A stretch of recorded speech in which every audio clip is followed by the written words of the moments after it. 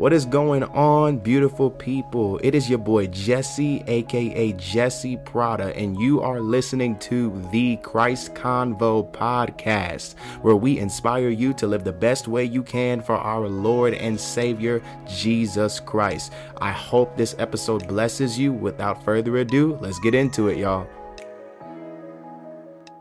I am here with my sis, Ariana. Introduce yourself to the people. Who is Ariana? Hi, I'm Ariana. I am a student at North Carolina A&T State University, a senior ready to graduate. I'm also a fashion stylist and someone who just loves the Lord. Honestly. Someone who just loves the Lord. Loves the Lord. Ain't nothing like that. Amen. I know that's right. Bless him. In Jesus' name. Hi. So we decided to do this podcast because this is a very interesting topic. This is my first time, I guess, ever like being in communication with someone that this has occurred with, but we're gonna be talking about like reconciliation and like handling conflict with fellow believers, and it could definitely flow into different conversation around that topic, but it's gonna be mainly with that. So with Ariana and I, it started off with Instagram. Like we had a bit of a scuffle on Instagram, and basically I posted something about something similar to the idea of, oh yeah, chasing your dreams is not, God's will for your life. It's not about chasing your dreams. And you said that if you chase your dreams, it's fine as long as God is in it. If it's the Lord's plans for your life and it aligns with what He says, then it's nothing wrong with chasing your dreams. Yeah. So it was very interesting because then when she said that, we kind of went back and forth for a little bit. Like we went back and forth for a little bit, and it was like we're exchanging these words, but we're saying the same thing. And we were kind of arguing, and just it got bad. It kind of got bad. And then I sent her a voice message because we kept exchanging text messages, and I could tell like there was some tension between us. And so I sent her a voice message, and I was like, yo, at the end of the day, like, and I didn't know her from a can of paint, but I was just like, yo, you're my sister in Christ, like, it's all love. And she didn't respond. Why didn't you respond? Because I think, well, of course, offense had already arisen, but I think I just felt like it wasn't genuine, like it was kind of like, okay, well, this is what I'm saying, this is what you're saying, and I really don't care, and I'm right regardless. And it really was just offense, just really offended by the entire conversation, and offended that we couldn't even be on the same page with it. So how did that affect did that affect the way that you looked at me? Yes, it did. Because I would watch his story, and I would see certain things, and I would even like listen to his podcast, and just to know like the conversation that we had, it kind of just reinforced what I had already felt. Like this person is self-righteous. This person thinks that he knows it all, where he's probably going around condemning people, like just not able to be on the same page, and we're literally saying the same thing. So yeah, it really just reinforced what I had kind of felt even more from the things that had been posted. And so you felt this way about me before we had that? Yeah. I had like a view of you like, oh my gosh, like why is he saying that? Like that's not love, from just my own offense. And I think from the conversation, it just had reinforced it even more. That's interesting. Yeah. It's funny how and I think it also goes to like even being careful with what you post on Instagram and the way you word things. And even like when it comes to expressing truth, like your verbiage, your approach, like beyond the information that you share being accurate. And I understand like in the world, a lot of people aren't held to that standard, but as Christians, like not just what we say, but how we say it, like we're held accountable for. Like there's plenty of scriptures that talk about how we need to be gentle with one another, how we need to be kind, you know what I'm saying? And so that's not just in speaking the truth, but it's in the way or in the approach and how we say it. And I think it's also very interesting how you said, when we spoke about this, you said that God would consistently remind you of the situation with me every time you saw me. Yeah. So even after, like, you know, of course, I would still like watch, you know, your story, and I would still like listen to your podcast, but it would always be ringing in my head about that encounter that we had, and just what it was pointing to, and just knowing like, okay, God, like, I have this view of this person, but I also know that there's some animosity there, and you keep reminding me of that animosity, honestly. Yeah. That reminds me of that scripture where it talks about like, leave your gift at the altar and go reconcile with your brother if you know that he has an offense against you or you have an offense towards him. And it was dope how me and Ariana came to the understanding that there was animosity, because I didn't even know. And so, you know how like you just go back and forth with people on Instagram? That's what we was doing. And like we would, you know, talk sometimes on Instagram, and we would just laugh about stuff, and it would just be regular conversation. But I didn't even know about the situation that occurred when we had that exchange. Honestly, we went through that and I forgot about it. Yeah. And then what happened is she came to one of the Bible studies that I host with one of my bros, and she brought it up, and I was very, very confused. And I'm like, oh. And so when she told me when she told me what her Instagram name was, I searched her up and I looked at our DMs, and it showed that there was a little exchange, you know what I'm saying, like between her and I didn't realize it was her at the time until she said it. But I remember the encounter. I just didn't know it was her, and I didn't have anything to it. But I'm glad that you spoke up, because it was kind of like, I didn't know that you had this towards me in your heart, and I didn't know because we didn't talk about it. But it's like, if we didn't talk about it, then we would have continuously been in the same group, running in the same circle, you know what I'm saying, and having, I guess, animosity. And I didn't know that. So what led you to bring it up in front of, because it wasn't just us when you spoke about it, right, there were other people around us. So what, I guess, really pulled on you to speak on it? I think for me, of course, it's the Holy Spirit, but I'm the kind of person where, and just the way that God has groomed me, when there's issues and things that I know, God is not a God that's just going to allow that confusion to continue, and he's not going to sit there and let strife just keep festering, especially if you have the Holy Spirit. And I think even after having the conversations that we had during the Bible study, a part of me wanted to say, does he not know, that was us in the DMs, like talking and kind of like arguing in a sense. And towards the end, I just kind of said, you know what, that was me, that was having that conversation with you in the DMs. And literally it was like the Holy Spirit just pulling on me to really speak about it, because it's important in the body of Christ. Like, it's how you start the conversation of unity. And I think like that's what Jesus Christ wants in the first place, is for us to be united.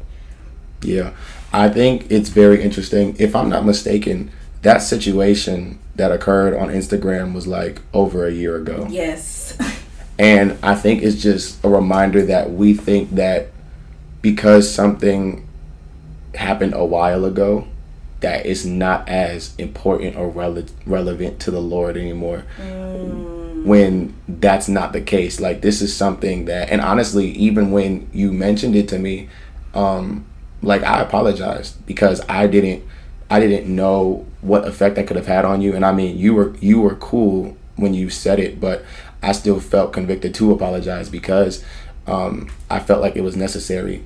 And I think it's also because you're a creative. Yeah. And so I think one thing when it comes to the body of Christ, and when it comes to understanding people's calls and the way that God expresses himself, there's a lot of religion when it comes to God's expression, when it comes to the way that God wants to make himself known. And so specifically for you, like, I apologize because you're a creative. And so when it comes to certain things we say in the church, or certain expressions of God that we deem more relevant than others, those who have a creative edge or a creative niche to them, you know what I'm saying, could feel left out, or can feel overlooked, or can feel like their gift is not as important. Is that something like that you struggle with a lot?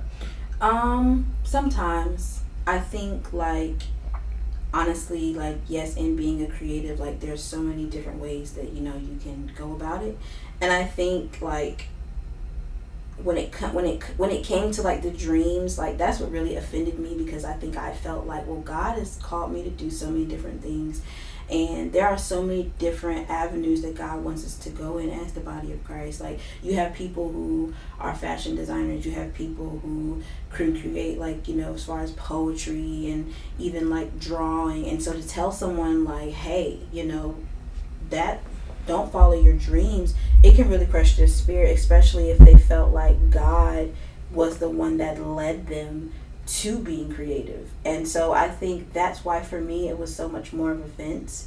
And it was a time where it was like, well, I struggle with that. Like, I struggle with even feeling like in me being able to create fashion and clothes, and even like being a poet, all of those things. Like, is that even like what God wants for me to do, or is that worldly? Like, is that a dream of mine? So I think like once I started to understand, like, no, God does give us these things on our heart, and he gives the desires of our heart as long as they align with him, you know, it's fine to like chase your dream. That's just how I felt. Honestly. Yeah.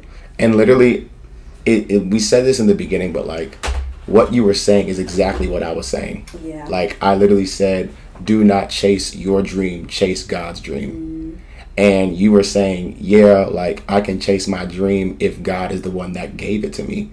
And it's the same thing. Yeah. You know what I mean? Like, take for instance, like, every gift. Like, so say if I have the gift of prophecy, like, it's still God's gift, but because he gave it to me, like, I now receive it from him. So it could be the same thing, like any dream or aspiration or any desire that you have. Like, if it came from God, like, yeah, it came from him, but you are just now a steward of it. You know, say if I get blessed with a house, like, yeah, like, I'm the owner and I'm the one that is the recipient, but God still gave it to me. And so it that makes sense. But I want to touch on the scripture that we were reading, because we were talking about how we said the same thing. And so there's a specific verse or verses in 2 Timothy chapter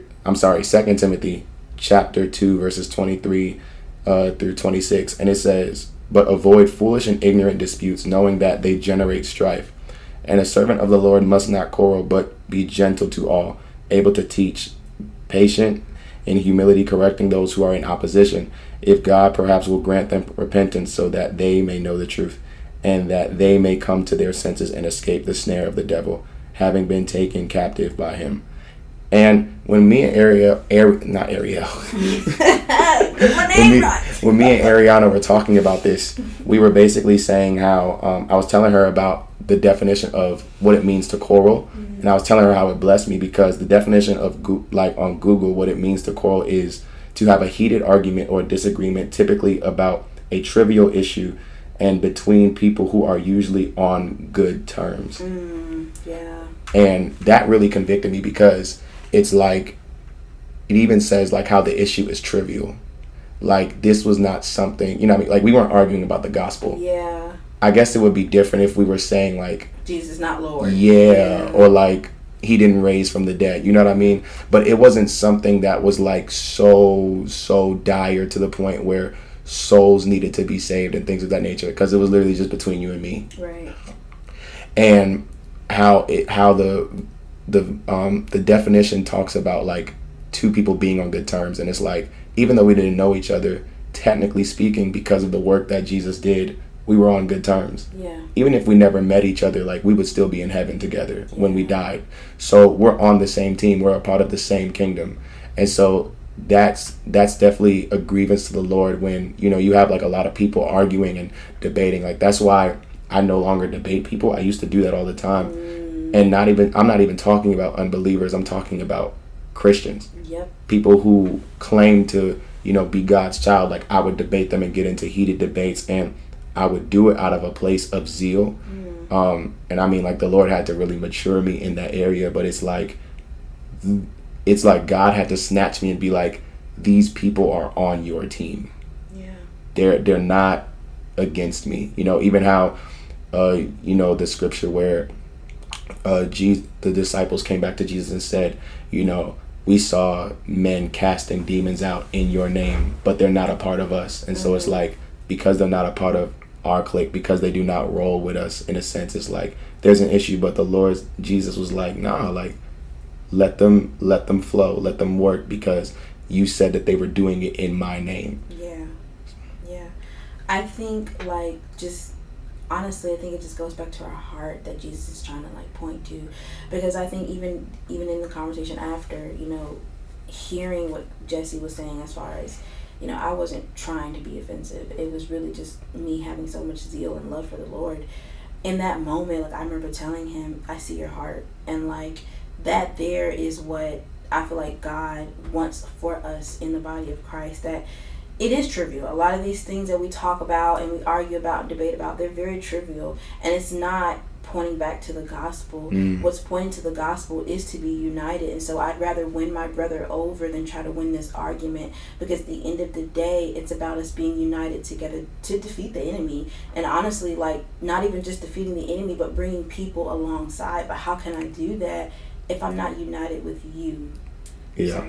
So like when we were talking and we were at my boy's house, like I cried, because when she was like, I see your heart and stuff like that, and that was like very personal to me when she said that, because that was just something that the Lord has already been dealing with me about, like in regards to, I know I can be a little sharp sometimes, I know I can just be very correcting and things of that nature, but the Lord has been dealing with me about how to correct somebody, like, because when you correct somebody, you now just have the opportunity to show them how what they did was wrong. And so your attitude when you are now in that place to be to move in correction, like it says a lot about your heart and your maturity when you exercise that ability to do so. And so like when we were talking and she was just like, yeah, like I see your heart, bro, like, and it's all good, I forgive you. I just got really, really touched by that, because I felt the Lord was saying through her that he was pleased through my maturity and stuff like that. And also beyond that, it's just a basic principle, even outside of knowing people who are in God, but even just knowing people in general, is like you can hear everything all day long. You could think whatever you think about people, but you don't know unless you actually get to know and have a conversation with them. Like, how many times do we hear about people's mess or hear about people's situations? And honestly, like, we don't know what they've done. We don't know if they've spoken to God, if they've prayed, and the blood washes their sins just like it washes ours. So it's like sometimes when we deal with people in the church or even people in the world, like we can carry this notion that there's a lack of redemption due to a certain fault. I wanted to ask you, how did you feel like when we reconciled? I felt like, oh my gosh, like I feel like a weight lifted off my shoulders, because I think even a lot of times when God was reminding me of that interaction that we had, it was a weight that God wanted me to release and to talk about, like, with my brother here in Christ.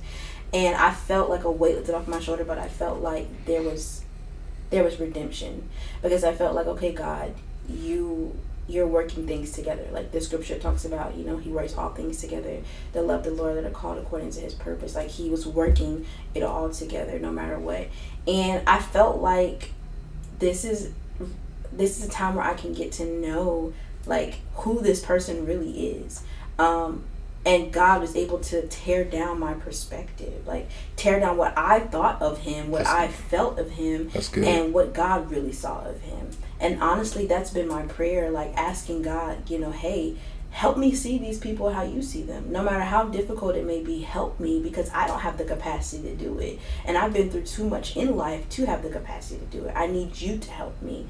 And honestly, it was just refreshing, because Jesse's great, y'all. Jesse's great. I appreciate that. You know what I'm saying? I appreciate it. But, it's funny that you said that, because I'm reminded of a story that happened to me. So when I was in high school, I got bullied a lot. And so one thing that irks my nerves is like when people don't, and I'm not talking about joking, I'm literally talking about like when people are ignorant in the way that they talk to people. And it's like, you're disrespectful, but you don't even know. And that kind of stuff, like, it used to get me so angry because like of how I used to get bullied and how I used to get talked to. Well, I was actually watching Instagram Live with one of my leaders at my church, and he greeted someone, and he just said hello, I love you, and things of that nature.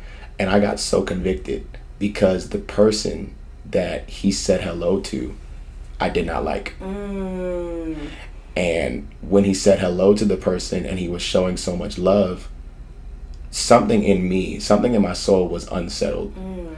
And the Lord was like, you need to deal with that. My Lord. And after the live, the next day I called the leader and I was talking to them and I was like, yo, like there's an issue in my heart towards this person. And I don't even think it's towards the person. I think it's towards people like that person, people with that specific character flaw. Because, you know, one thing I've noticed a lot in the body of Christ, and I'm guilty of doing it as well, it's like there's certain character flaws that we're willing to deal with versus ones that we are. Yeah. Like we show more mercy to certain people who struggle with certain issues versus others. And I think a lot of that is due to our own personal traumas. Yeah. So like, for example, I never, you know, I don't know, but specifically when it comes, there's plenty of flaws that people can have, right? You have people that can be arrogant. You have people that can lie. You have people, you know, it could be anything, you know what I'm saying? But specifically for me, when it comes to people who talk outside of their neck, that's just something that really gets to me because of the previous trauma that I had in my life and the previous hurt that I've had with bullying and stuff like that. But all in all, it was like the Lord was confronting me saying like, this is a you issue. And when God looks at them, he doesn't see that. Like he sees it and he calls them to repentance. But it's like, Lord, am I looking at this issue or am I looking at this deficiency in this person the same way that you are? Yeah. And if not, that's a problem. Like I have this saying, and the saying goes, if you and Jesus disagree, you're wrong. There it is, because he's Lord. Yeah, definitely. I think, like, just to piggyback off what you're saying, you know, I've had situations where God is like, you need to reconcile, and there's been this animosity or like this frustration in my heart towards this person, and like you said, your soul's not at rest and you're just feeling this, you know, unrest in your soul. And I know for me, back in January, I had to reconcile to a friend that I hadn't talked to, I think, since about August. It was a message was sent to me, and I didn't respond to it. I had painted this view of this person over time, and I just think I just kind of decided to do away with them. And that's another thing, like, as Christians, we're not called to cancel people, like, no matter what, but sometimes we do it because we let our offense get so strong that now you're canceling them. And canceling them, you don't even have to announce that you're canceling them. You're canceling them in how you are treating them and how you are with them. Wow. And it's like small things, like, you know, where maybe it goes from you like not watching their story anymore, and now you're, you know, not responding to their text messages, but now like that, all that offense has risen. When you see them, all you see is anger, like all you see is bitterness because you've canceled them, honestly. And God points it back to us because it's what's going on inside of you. And so that's basically what he was doing with the situation in January with one of my friends. You know, we all were in a mutual space together, and God would not allow me and her to just not have a conversation. And I came with the agenda of not talking. I didn't think I was going to talk to her. I was just like, well, there's nothing for me to say. I'm tired of this. And God would not allow that. And the way he orchestrated it wasn't he wasn't forcing me. He didn't force her. It just happened so naturally. We had a conversation, and next thing you know, we started talking about our own issues, and forgiveness was there and reconciliation was there, because ultimately that's what God wants. But I think before you can even reconcile, you have to also see what your heart. It's hard to reconcile with someone if you don't see what you've done, or even if you feel like you don't have a part, God still shows you, well, like you said, this is coming from like past trauma, or like you felt rejected in that, or you didn't make me Lord in this category, so that is why I'm pointing it back to you as well. Yeah, I think even when you were talking, I thought about how it can really be idolatry, you know, because, you know, we have this saying how we say like God is the potter and we are the clay, and like what does a potter do? Like the potter makes and molds and, like, you know what I'm saying, like it creates. And it's like we already know the Bible calls us image bearers, but the problem is like when we, like you said, paint a picture or try to form this person into who we think that they are, when we don't even have the capacity to even do that, because we're not in that place.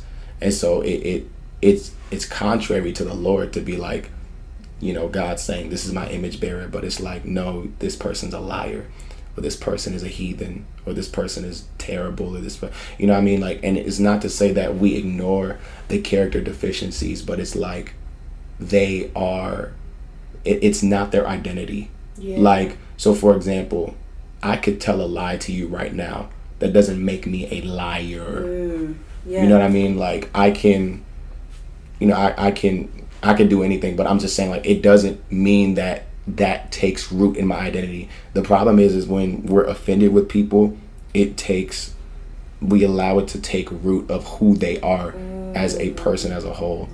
And that's just not okay. And like, back to what you were saying about idolatry, like, honestly, you're idolizing your perspective. I think, like, that's what God even was dealing with me in. Like, you're allowing how you feel about this person and the view that you think is right, you're idolizing it. And now you're not only idolizing your perspective, but even like idolizing your pain. Like, you're worshiping this, like, because you're so focused on it. And instead of taking the view of me, instead of taking off the blinders and seeing what I see, you're too busy worshiping what you believe. And I think, like, that's what God is dealing with us, with all Christians. Like, take off your perspective, because even back to the scripture where it says, my ways are higher than your ways, because his perspective is so much higher. Like, how can I as a person look at what someone is doing and say, like you said, oh, you're a lie, you lied, you're a liar. Automatically I want to label you as a liar. But God doesn't do that, because his perspective is so much higher. And so in order for me to do that, one, you have to tap into the Holy Ghost, but like, you really have to see, like, what is it that God sees about this person. And then another thing, if I'm still confused about who I am, or if I'm not completely in my identity, what gives me the right to think that I know who you are? Oh, wow. Wow. Could you, like, go into that more? Because, like, you said, I'm sorry, but, like, before you go into that, there were a couple of things you said that highlighted to me. You were talking about worshiping your pain. That's a greasy topic right there. Because, oh my goodness, you were talking about worshiping your pain. Could you just expand on, like, what that means, and then, like, also the identity thing? So, like, worshiping your pain, like, this hurts so much that I'm thinking about it. Like, I'm constantly it's constantly in my mind, like, and it gets to the point where, like, it takes root of who I am. And, like, it becomes a part of me, instead of accepting that this hurt me, but this is not me. This is what happened to me, is not me. But instead, it takes on the form of an identity for me. And so now, like, it takes on, okay, now I'm prideful. Like, now I'm right, and now I can't see anything else. All I see is my pain. All I see is my anger. Because honestly, when you're worshiping God, all you're seeing is God. All you're focusing on, what you should be focusing on, is only God when you're worshiping him. It's the same thing with your pain. If you're worshiping your pain, all you're seeing is your pain and your tunnel vision. You can't see, like, what is God doing on this side? What is he doing in the hearts around me? What is he doing in my heart? I'm just too busy worried about what happened to me and the offense that has arisen, instead of worrying about, okay, God, there's more at stake here. I'm in pain, but you want to do more as well. And what about the identity thing? Not knowing, you were saying, like, not knowing who I am. Yes. So when you struggle with who you are, like, you're not completely firm in who you are, and you take on the identity of the world, like, you take on the identity of so many different things. So if I don't completely know myself, and I don't completely believe, like, everything that God has said about me, and I'm struggling with that, it's going to be difficult for me to then say who somebody else is. Even if I think that I'm doing it, I don't have a right to, because I don't even know me completely. Like, it's like when you're going for a job and you're still the employee level, and then you have the boss. You can't tell the boss, like, what it is and what it isn't. You're still an employee. You're still learning about yourself. Like, even if you want to tell the boss that they're wrong, they're in a position of authority to know what they're doing, and they've been been doing it for so long that they're accustomed to it, versus you where you are still figuring out some things. So it's the same thing like with your identity. You're still figuring out some things about your identity. So then you can't go around then trying to identify all these things about people and then say that's who they are. Because you don't know. You don't even know your own self yet to even make that claim about other people. And I had to realize that about myself. I struggle with my identity at times too because of how I grew up in my past traumas. And sometimes it's very difficult for me to hone in on what God is saying about me. And it's making me say to myself, wait a minute, like, if you are not completely firm in you sometimes, you can't go around doing the same thing to other people. Wow. I'm reminded of the scripture, how it was talking about love your neighbor as you love yourself. Yeah. And it I think, well, obviously there are a lot of things that are incorporated in love, but I think what you're saying correlates with that, because what that scripture is saying, like, your ability to love others is based off of loving yourself. And so when we look at certain scriptures and certain commandments on how we treat people, we negate that God is also talking about how we treat us. So like for example, the Bible says, blessed are the merciful, for they shall obtain mercy. We think God is only talking about showing mercy to others. Yeah. Do we even know what it looks like to show mercy on ourselves? Jesus. You know what I'm saying? Edify others. Make sure that your conversations are positive. Whatever is true about others or whatever is noble, think on those things pertaining to other people. We always think like, as a man thinketh in his heart, so is he. All of these commandments, when it comes to the way that God tells us to act or the way that we should portray ourselves towards someone, like, yes, it's towards someone, but it's not only towards someone. It's towards me. For like one thing God has been doing for me is, like, I've been learning to, in a sense, counsel myself through situations. So like, and don't get me wrong, like, I'm not negating therapy. I think therapy is great. I'm more so just talking about, like, there's an ability, and we talked about this yesterday, but like, there's an ability to where you can counsel people, or you can give people wisdom when your life is a mess. Yeah.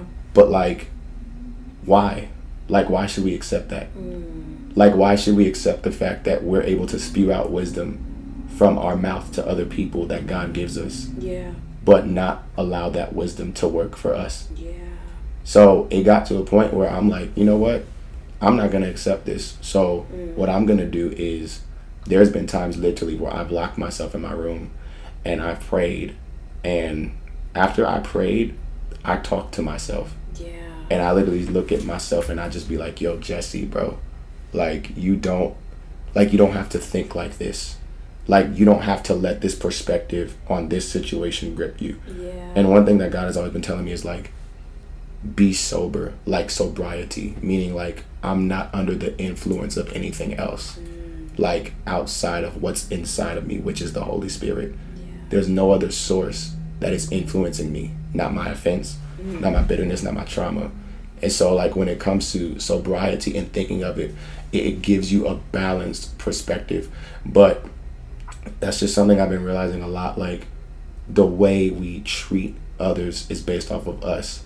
I've been evaluating a lot, because, for example, like, even when it comes to dealing with people's deficiencies, like, when I would be frustrated or angry with someone because they made a mistake, it wasn't just towards them. When I made a mistake, I got angry at myself. When I did something incorrect, I got angry at myself. And I realized, I'm like, oh my goodness, Lord, like, I'm projecting the way that I treat myself onto other people. So I need to be educated on how I treat myself. I need to learn how to identify who I am, so that way I can help people identify who they are. Like, why would you lead somebody when you can't lead yourself first? Like, hell, the old saints say, get your own house in order. Come on. You know what I mean? Like, and it's just that's very, very sobering that you said that. And I think another thing too is, like, the maturity, like, that occurred in the situation between us. Like, I think that was the thing that I was really pleased about the most, is like how we were both very, very mature about it. Like, when we had a conversation, like, we weren't we just weren't coming for each other's character. Nope. There was no need to do all of that. Like, it was just sort of like, yo, bro, like, it got really heated between us, and this is something that occurred, and it's been in my heart. Yeah. And then it's also like when, like, you're saying it from the perspective that was offended. Mm-hmm. I'm saying it from the perspective of also like when somebody brings their offenses to you, because you can mishandle that. Yeah. And so it's like now you have people who say like, oh, I was offended with you, and you bring it to them, and those people that you like, because in a sense you're exposing yourself. Yeah. Yep. Like you're being vulnerable. Like you're literally exposing yourself to this person who you really didn't even know me like that. And I was in front of other people. Like, and it wouldn't be my heart, but I'm saying like there's people like that embarrass people when instances like that occur. Yeah. And it's not okay, because you can literally say, well, why you get offended? It wasn't that big of a deal to me. Or even like how when you don't even feel, it's like God is testing. God uses a lot of these situations to really test our humility. Yeah. Like, can you, I believe I did something wrong, but I'm saying even if I didn't think I did something wrong towards you, like, could I still apologize? Like, or am I still willing to admit, that there's a way that I could have gone about this in a more Christ-like manner? I didn't sin, but can I still admit that something should not have happened? Yeah. And like that even correlates to the culture that we have, where it's like people are not trying to they're just trying not to touch the sin line. Yeah. And so if I don't touch the sin line, then obviously I'm okay. Obviously I look like Christ if I don't sin, right? And I believe that's not truth. Like, I don't believe that's true at all. I believe that there is beyond that, there's a level, there's a place that you get in God where certain things just will not slide. Yeah. And some people may be able to go about it and say, yeah, well, this is who I am and I'm able to go like this, but certain people I just can't get like that, you know what I mean? Yeah. No, I definitely see what you're saying, like, especially just to go back to what you're saying, like, can I still apologize? Like, can I basically tear down my perspective? And I think that's really what it is. Like, you have to constantly be trying to crucify your flesh. Like, okay, God, I didn't sin, or I think I was right, or God, I don't understand why they're offended, or if I did offend them, why didn't they come to me? But God is still saying, crucify that. Like, that's the part of being Christ-like. It's not, like you said, it's not just the outward appearance. It's not just, okay, let me not touch the line of sin. Let me not have sex. Let me not cuss people out. Let me not get drunk. No, it's more to that, because God is pointing to our heart. And it makes sense because, like, God is so strategic, because it makes sense as to why he had the Old Testament and the New Testament. Because if you would have had the Old Testament, you would have thought you could get away with a lot. But the New Testament is showing you it's your heart. Like, it's your heart. It's not just your outward appearance. It's not just your words. It's not just, okay, I profess Christ. But what's in your heart? So I could be out here serving people, right? I could be out here praying for people. But if I still have a situation that's going on, if I still have like some anger towards someone or bitterness, like, God is not going to accept that. Like, he still loves me and he sees me, but he's not going to accept that. He's going to say, that's what I want to deal with. I want to deal with what's going on in your heart. Not all these things that you're trying to do, but what's going on in the heart. And I think that's what we need to even stress, even as Christians. Like, it's not about your works, it's your heart. If your heart's not right, okay, good. Take it to God. Don't just, God, how do I do this and how do I do this? And even praying for ourselves. Like, that's another thing when you were talking about how we treat ourselves. I had to get to a place in God where I learned to pray over myself too. I know that's right. Not just going out praying for my brothers and sisters. Yes, God wants you to intercede on their behalf, but oh my gosh, I can't go out here and intercede with the wrong heart. So God, work on me. God, help me. I've had to tell God, you know that I can get a really bad attitude. God, you know this about your daughter, but I need you to help me. I need your spirit to go before me. You want to go ahead and you want me to take over? Yo, because like it, and you know, I'm thinking of the scripture where it says like, these people honor me with their lips, but their hearts are far from me. Woo! And I'm gonna take it here. I'm gonna take it. Come on. Take it there, Jesse. I'm going to take it here. We go to a HBCU, and I'm 22 years old. I've been black all of my life. But and I said this on my Instagram story, but I'm going to say it again. And I'm going to do another podcast with somebody later on about this topic. But I will say that God is a healer. And his healing power is unlimited. And God has healed me from a lot of things. But what I'm grateful for the most, or what I am very, very appreciative of with the Lord when it came to his healing power, was him healing me from people, or healing me from the appearance of people who looked like those who were racist to me in my past. So I went to a basically an all-white school.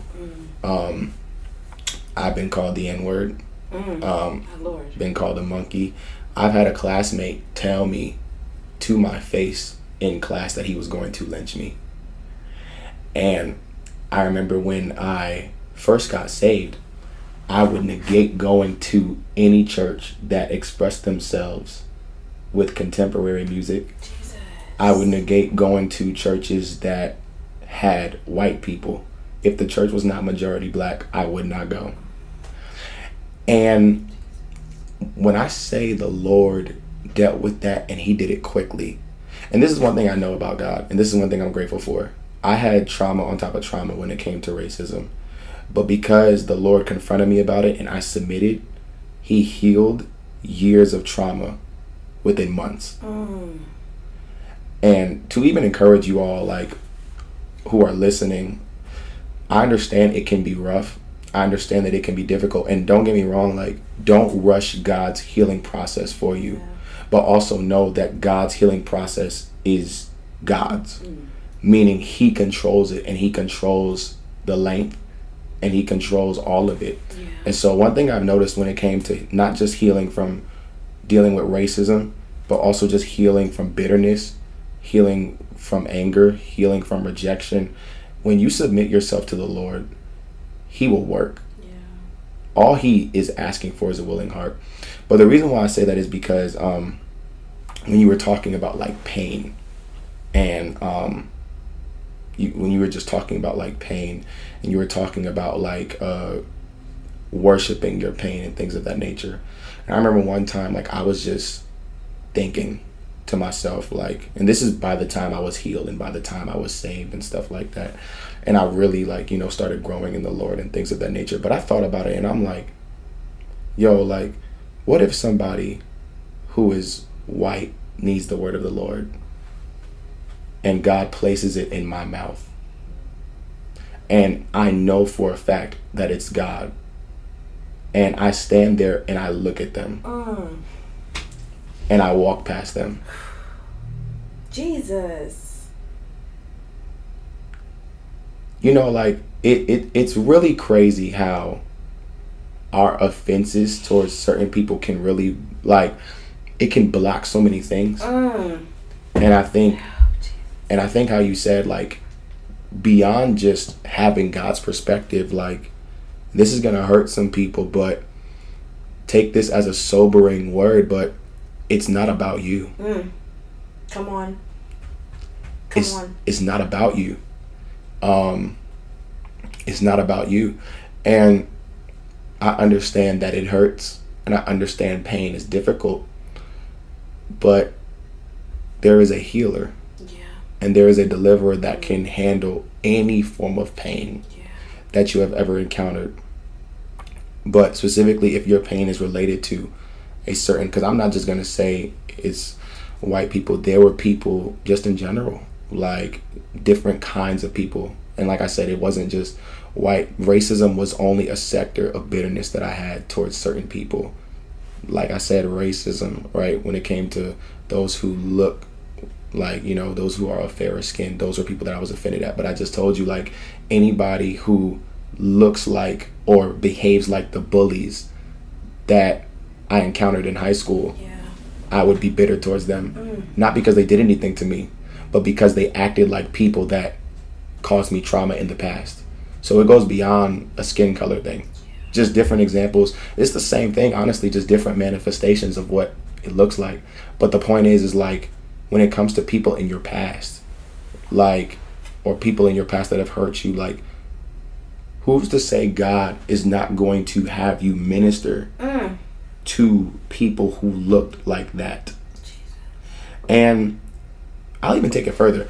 I was prophesying, and I was literally prophesying to this woman, and she was a white woman, and I just remember like expressing God's love to her and how much breakthrough God was giving her through the words that I said. And don't get me wrong, like, God didn't need me, you know what I mean? Like, he could have used anybody, but he chose me.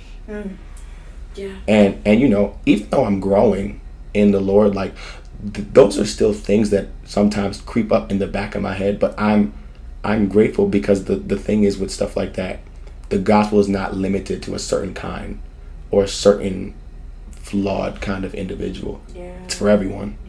So if the gospel is for everyone, and we are messengers of the gospel, right? In the Great Commission, Jesus told us to preach the gospel.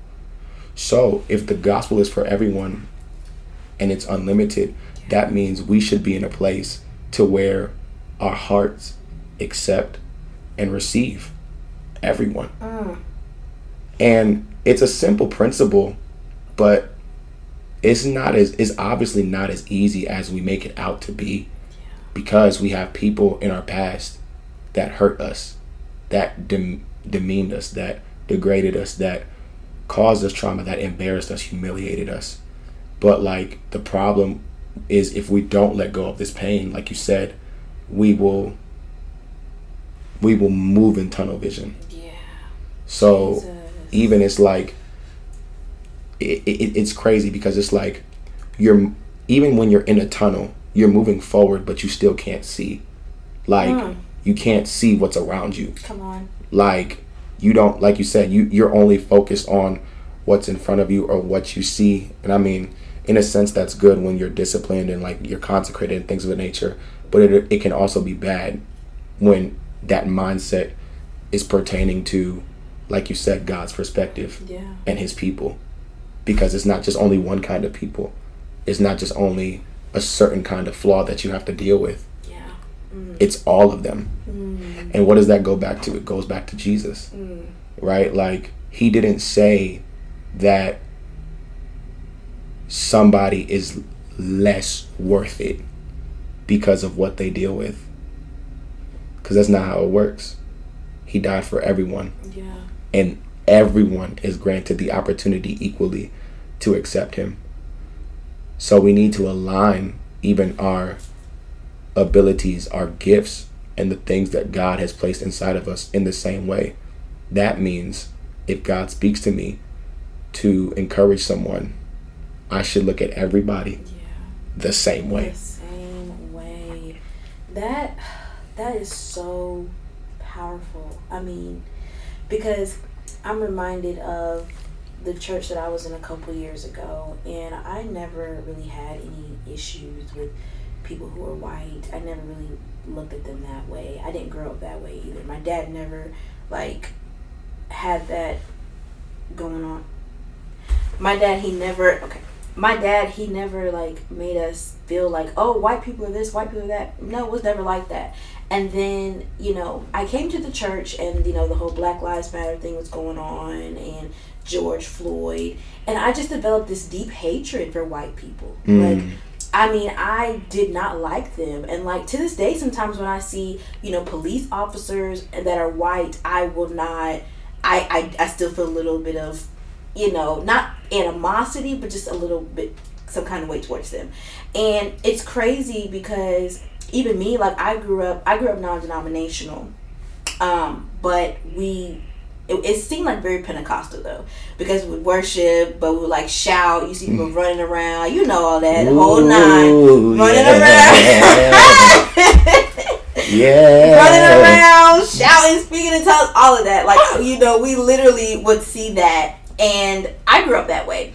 But I came to this church, and it was like kind of the same thing, but it just wasn't as open. It just wasn't as open.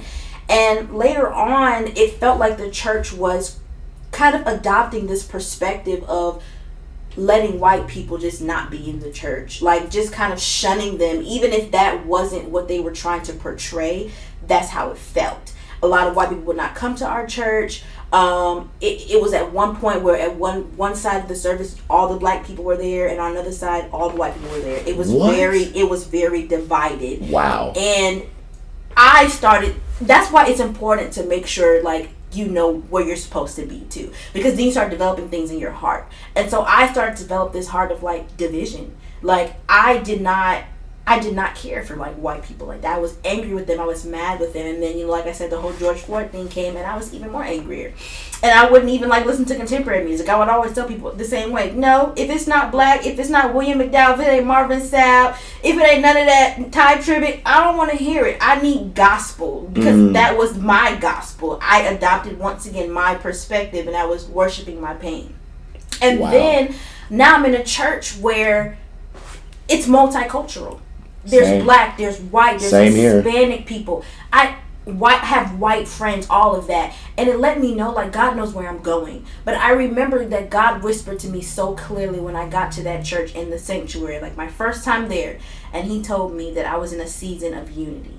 And that there lets me know, like, that is what God wants. Like, he doesn't want us to worship our pain. Yes, it happened, but look at what happened to Jesus. Like, Jesus could have very well said, do you see what they're doing to me? They put me on the cross. Like, they did all of these things. He could have even been angry with God and literally just disagreed with everything. But he came in agreement and he submitted to God, and yet he still pushed past his pain because he loved us.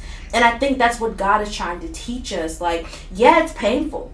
Yeah, it hurts. Yeah, what they did was wrong, and that's not what I wanted for you. But I want to teach you something in this, and I don't want you to idolize your pain, because at the end of the day, you're still called to do something so much greater than you know.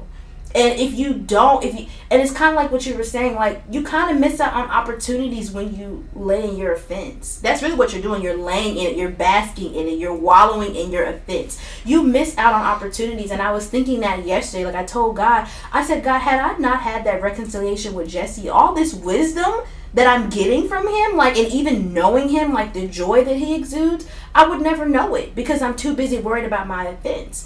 And Jesse, he could very well have just stayed angry and not did what he was supposed to do, like pray for that white woman and prophesy to her. He could have stayed in that complex, but like God is calling us out of that. And it's not just like a black and white thing. Yeah. Like I want people, and I'm saying that because I don't want people to think like this is a black and white thing. No, this is a heart thing. I only use black and white because that was my offense. Yeah. But it has nothing to do with black and white. It's about offense. It's about something in your heart. And even when you were talking about the story with Jesus and the cross, like when he had all of his pain and he was going through that, like what was his response? Father, forgive them. For they not know what they do. For they do not know what they do. That was his response. So beyond that, he said, Lord, forgive them. Forgive them. Ooh. That was his first initial response. How many times in our life that when somebody does us wrong, and what I'm saying is this, I'm not negating your pain, and I'm not saying your pain doesn't matter. Like God is a healer, but trust me, when I say this confidently, nobody on this earth went through anything remotely close to what Jesus did. My Lord. This is Jesus. And another thing too is he was perfect. Woo. So even if you say if you did get crucified, say if you did get tortured, you're a sinner. Come on. But this man was innocent. Innocent beyond any reasonable doubt. And he went through all of that. Yeah. So it's like this man who had like no wrongdoings. This man had no offenses towards the Lord, but he went through all of this. Yet his response is, Father, forgive them, for they know not what they do. Like he didn't even know what it meant to offend God. He never stepped into that. He never knew what it meant to sin. Jesus. He had no idea. But yet he was still able to give compassion to people who did. yet we can't. Yeah. Yet we struggle to do that. Mm. But we've been there. Yeah. And we're still there. You know what I'm saying? Like, some of us are literally still there. Jesus. Like, we're getting mad at people and we're getting bitter at people for our offenses. But we know good and well we were just disrespectful to someone a couple hours ago. Come on. Come on. We know good and well that we dishonored our mother and our father willfully. We know good and well that we dishonored the Lord when he gave us an instruction that we did not obey. Come on. Come on. Say that. So it's not like, you know what I'm saying? Like I said, this is not to negate your pain, and this is not to make it a black and white issue. It's about offense. It's about your heart posture. It's about what are you allowing in here? And I always say, like, I say, Lord, make me a man of self-examination. And so I've been training. You know how the Bible says, renew your mind daily. I train my mind daily, every single day. Like, when I'm offended, when people get on my nerves, when people do something, my first response is not them, but Jesse. Jesse, what did you do? Jesse, what could you have done better? Jesse, how could this have worked? Are you sure it's only their fault? Are you positive? Woo! Are you positive? I'm telling you, God will heal your heart if you ask yourself these kinds of questions. Come on. Jesse, are you sure it's only their fault? Are you sure you did absolutely nothing wrong? Are you positive? I mean, there are instances where that's the case. So now I ask the Lord, okay, God, I'm in a situation where I didn't even do nothing. So what do I do with that? How do I handle that? Because the problem is, when we find out we ain't do nothing wrong, we sit here and we try to cut up. And we move on our own accord. Come on. And that's why we step out of line. Jesus. We need to ask the Holy Spirit with those kind of things. But then there have also been instances where the Lord has dealt with me, and it's like, no, Jesse, you did do something wrong. Yeah. They offended you, but you also offended them. Woo! You yourself tweaked and could have acted better. And I always look at it as like, oh, Lord, help me. I always look at it as like, literally just because God is our Father. Yeah. My mom always told me, wherever you go, act like you got some sense. Act like you know Jesus. You know how me and your father raised you. I look at it as the same thing. Like, and I think when you conduct introspection in your walk with Christ, you make the church a better place. Like, because when you keep pointing the finger, you create excuses for yourself. You create a lack of accountability for yourself. Like, are you gonna answer to? It's like same thing. Like, you hold everybody else accountable, but you don't hold you accountable. Remember how we were talking about earlier in the podcast, like how you would, like, what you do towards others, like, it should be projected based off of how you are. Yeah. So it's like, if you can't even be sober enough to hold yourself accountable to what you do and how you act and how you move, what makes you think you can be sober to hold somebody else accountable for their actions? Yeah, definitely. So that's why even before you even confront somebody, it's like you pray and you ask the Lord, like, yo, God, where am I at with this? What do you think about me with this? Like, am I moving in the way that you desire for me to move? And I've just learned, like, when it came to maturity, like, and also even when it comes to, like, letting go, because I've been grieved, like, a lot, because I've seen instances where people try to, like, come and forgive, and, like, that's still not enough. Like, people try to come and it's like, no, let me hold this above your head. Like, let me make sure you know how bad you messed up. And I'm like, that's not God. Like, at all. Like, not even a little bit. The Bible says he throws our sins into the sea of forgetfulness. So how in the world is it God to hold something above someone's head? Yeah. That is so deep. Like, because when we were talking about the scripture of Father, forgive them, for they do not know what they do. Literally, like, all I could hear are the words, like, Father, forgive them, and I heard redeem, and then, like, for they do not know what they do, and I heard compassion. My God. Like, God, forgive them, and then have compassion on them. Wow. And, like, that is what we don't do.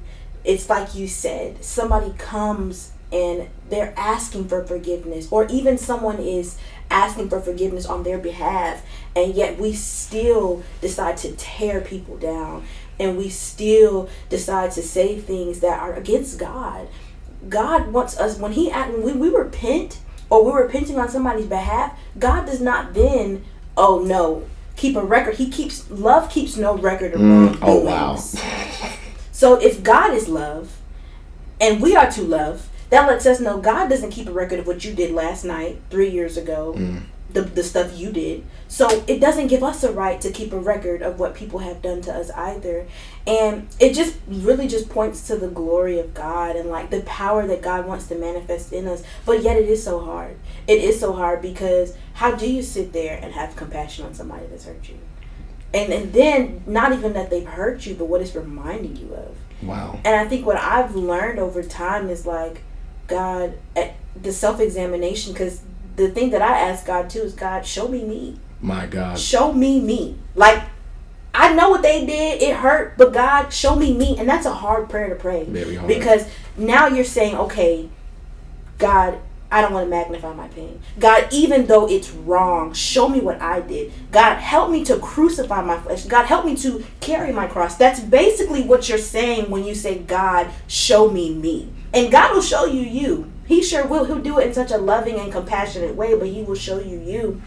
And it's just like, that's just important, but it's hard when you're too busy magnifying like what's happened to you, and like you don't want to see what it is you've done. And I like that you said that, you know, are you really sure that you didn't do anything? 9 times out of 10 though, because we are of a sinful nature, we did do something. Now, like you said, there are those instances where we're not wrong. Mm-hmm. But a lot of the time, if we point back to our character flaws and we point back to the way that we responded to things back in the day and years ago, we can see, no, I was wrong.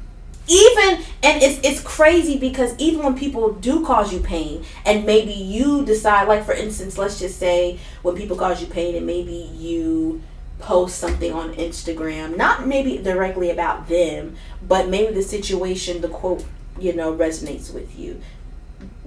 You're asking God to help you with that, but you're not realizing like, God, you're showing me. Because really, you know what you were doing. Like, you know where your heart was at when you posted that. You knew what the intention was behind you posting that. And I think, like, that's God. Like, God is not just getting to, okay, look, I know they hurt you. Yes, I want you to forgive it. No, he's getting to the intent. What is your heart really saying? Deep down inside, like, God, show me. Honestly. My leader says the motive behind the motive. Yes. Come on. That is good. That is good. Oh, that is good. My leader says the motive behind the motive. Come on. Because the Bible says the heart is deceitfully wicked. Come on. Who can know it? And, you know, one of the prayers that I've been praying is like Psalm 139. Like David said, like, you know, you know my lying down, you know my getting up, you know all of me. And I always say, like, search me, oh God. Like, that's my favorite part. But I love the last part, how it says, like, and lead me into the way of the everlasting.